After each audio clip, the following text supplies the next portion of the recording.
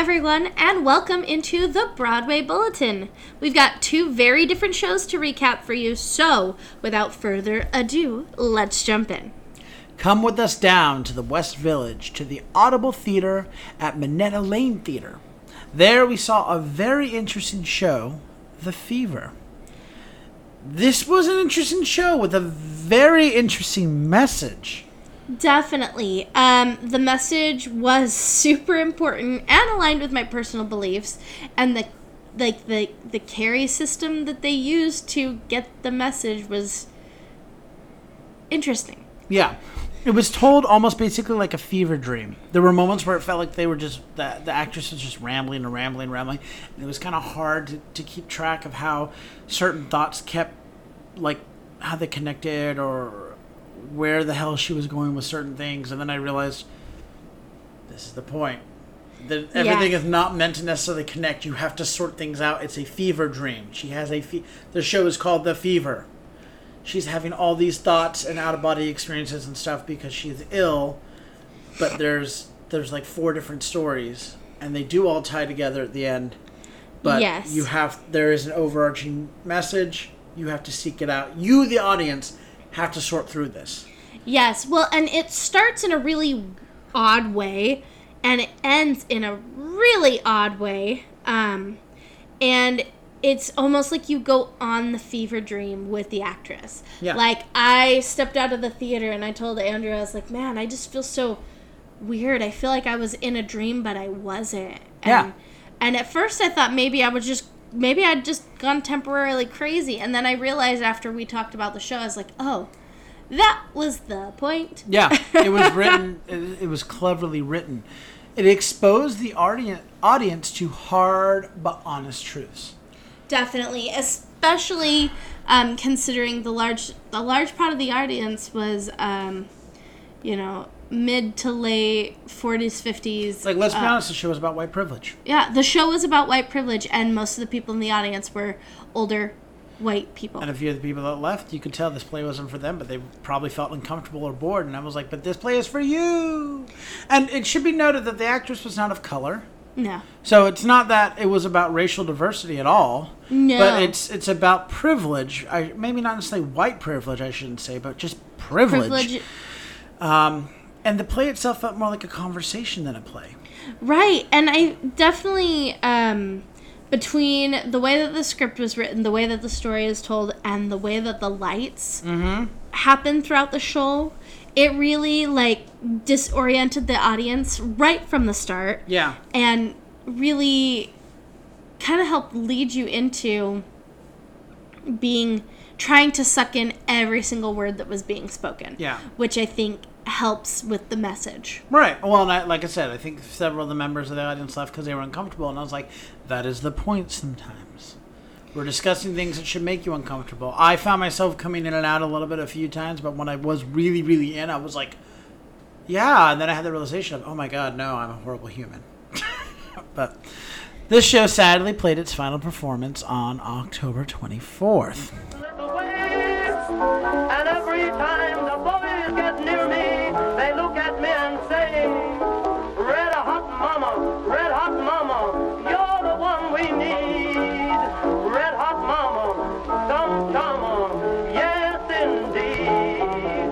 They say that I should be in the follies, hot tamales. They say that I've got a pair of eyes, just like old Ben. So for our second show, we head back to Broadway and to the Ambassador Theater to hear all that jazz in the legendary show, Chicago. Yes, Chicago.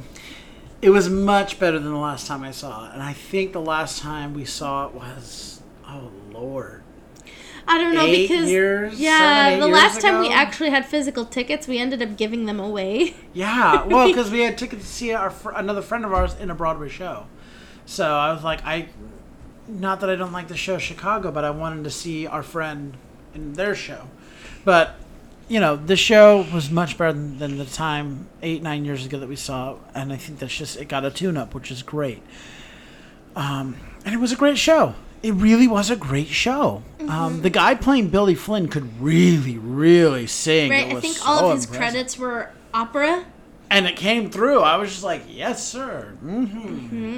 I personally loved this Velma. This Velma Kelly. She was really good and played up exactly how she was supposed to, being a Velma Kelly. Yep. And especially what I liked about it is knowing her background, knowing that she had previously played Roxy Hart and done so to much acclaim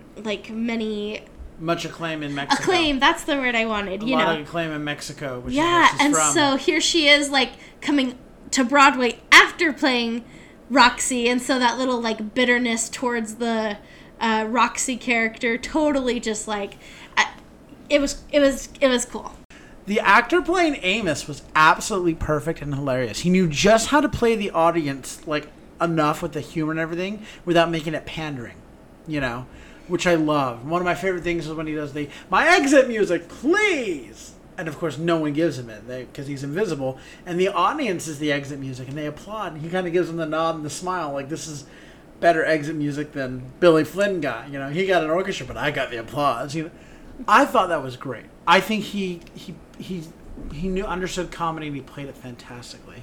Yeah, I loved the ensemble, and particularly the men in the ensemble, because I bet you did. I'm sorry. Dancing and the Fosse movements were so quintessentially Fosse that it was just amazing to watch them move together. That's the show. The dancing in the show is iconic, and it didn't disappoint. It is Fosse to the nth degree. And we go way more into this in our Chicago episode, which is going to be released. I believe it gets released next 2 weeks. 2 weeks. 2 weeks from now. So they, look forward to that. Tickets for this show are at the Ambassador Theater, and they're currently on sale through February 6th, 2022. That concludes this episode of the Broadway Bulletin. Be sure to tune in to our next edition coming out every Tuesday and Saturday. Until next time, I'm Hope Bird. And I'm Andrew Cortez, reminding you to turn off your cell phone. Unwrap your candies and keep your mask on. And keep talking about the theater. In a stage whisper. Thank you.